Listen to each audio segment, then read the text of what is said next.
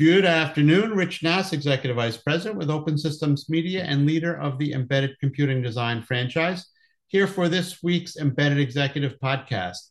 This week, my embedded executive is probably you whose voice and name you'll recognize, Fabio Violante, who is the CEO of Arduino. How you doing, Fabio? Hey, Rich.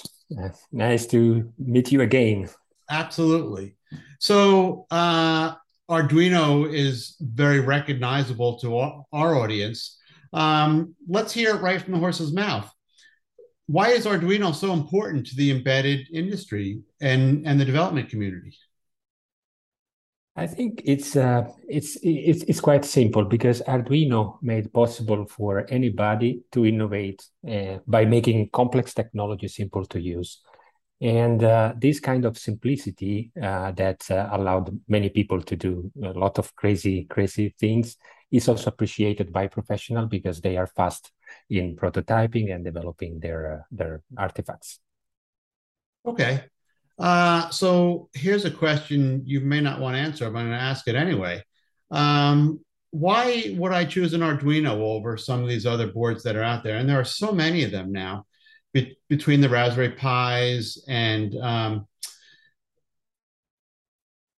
each of the semiconductor manufacturers seems to have their own development board. Why would I choose Arduino? There are several reasons, in my opinion. First of all, Arduino is not only hardware. There is a ton of development that goes into developing the core, testing our software, all the libraries of the ecosystem, etc., that we carry continuously. But there is also the hardware aspect because even though we do pretty affordable, let's say, development boards, they are individually tested, high quality material, high quality components that we try to use also for development board. This makes our products quite robust.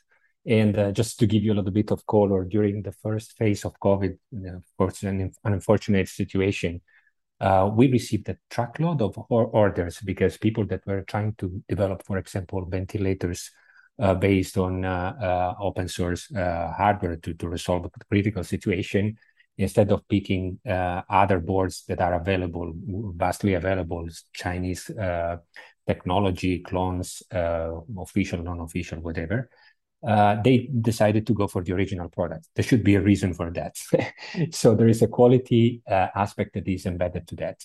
And there is lastly, let's say, the innovation that we are trying to do that is has been strong since I joined 5 years ago, the Arduino company as CEO. I did quite a lot in order to make our products connected, increase the capacity, the computing capacity, trying to figure out how we can negotiate with a lot of vendors of sensors, MEMS sensors, etc., the best technology and make it available to our audience. So it's a different approach. We are not fighting for the cheapest board. We try to work on compatibility for software. We try to work on quality. We try to work on making complex technology available and affordable.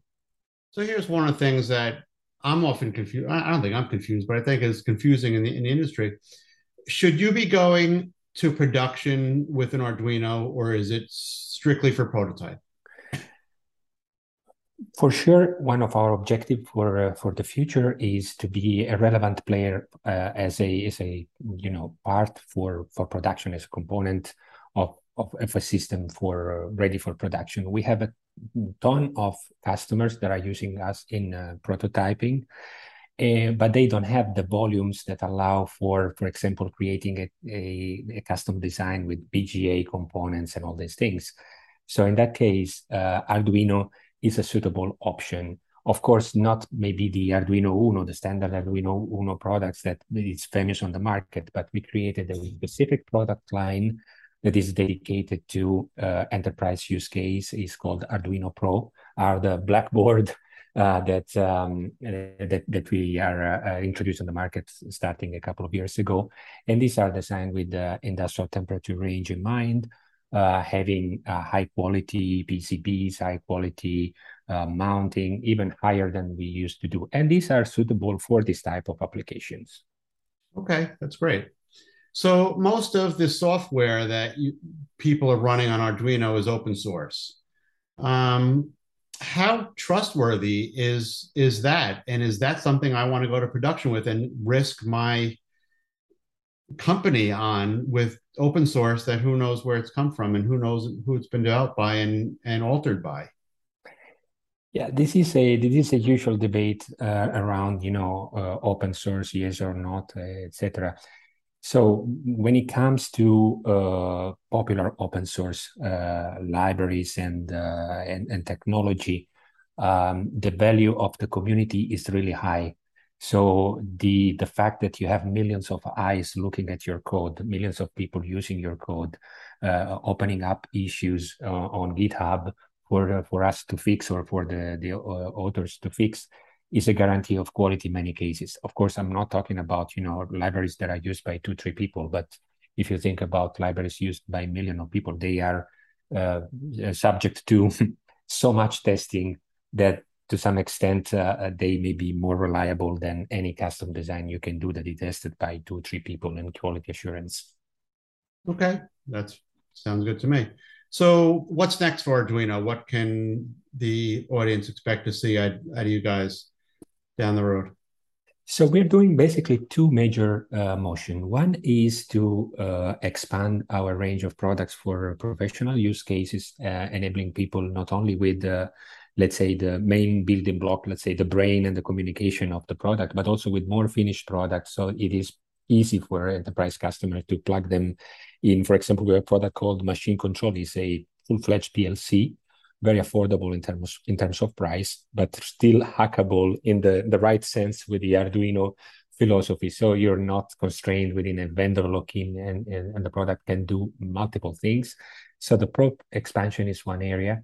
And the second thing is we are pushing very hard to transform Arduino into a sort of end-to-end platform. So on top of the hardware, firmware, and development tools that we deliver, we also released a set of cloud services to connect securely your devices among each other and to control those devices, but still with the same philosophy. So the idea is, again, to make it easy for people to create a connected product.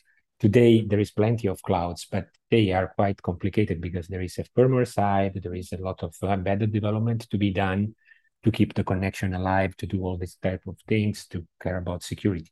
What we're trying to do is do a lot in code generation, ease of use for dashboard creation and things like that. So the same simplicity we apply to makers and development board, we're trying to do the same thing for cloud.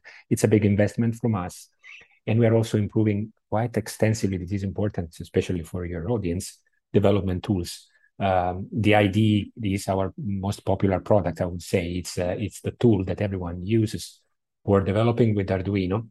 And we developed the 2.0 version of the IDE. It is a complete redesign where we split the IDE in two parts. On one side, there is the backend that is a command line interface, very useful for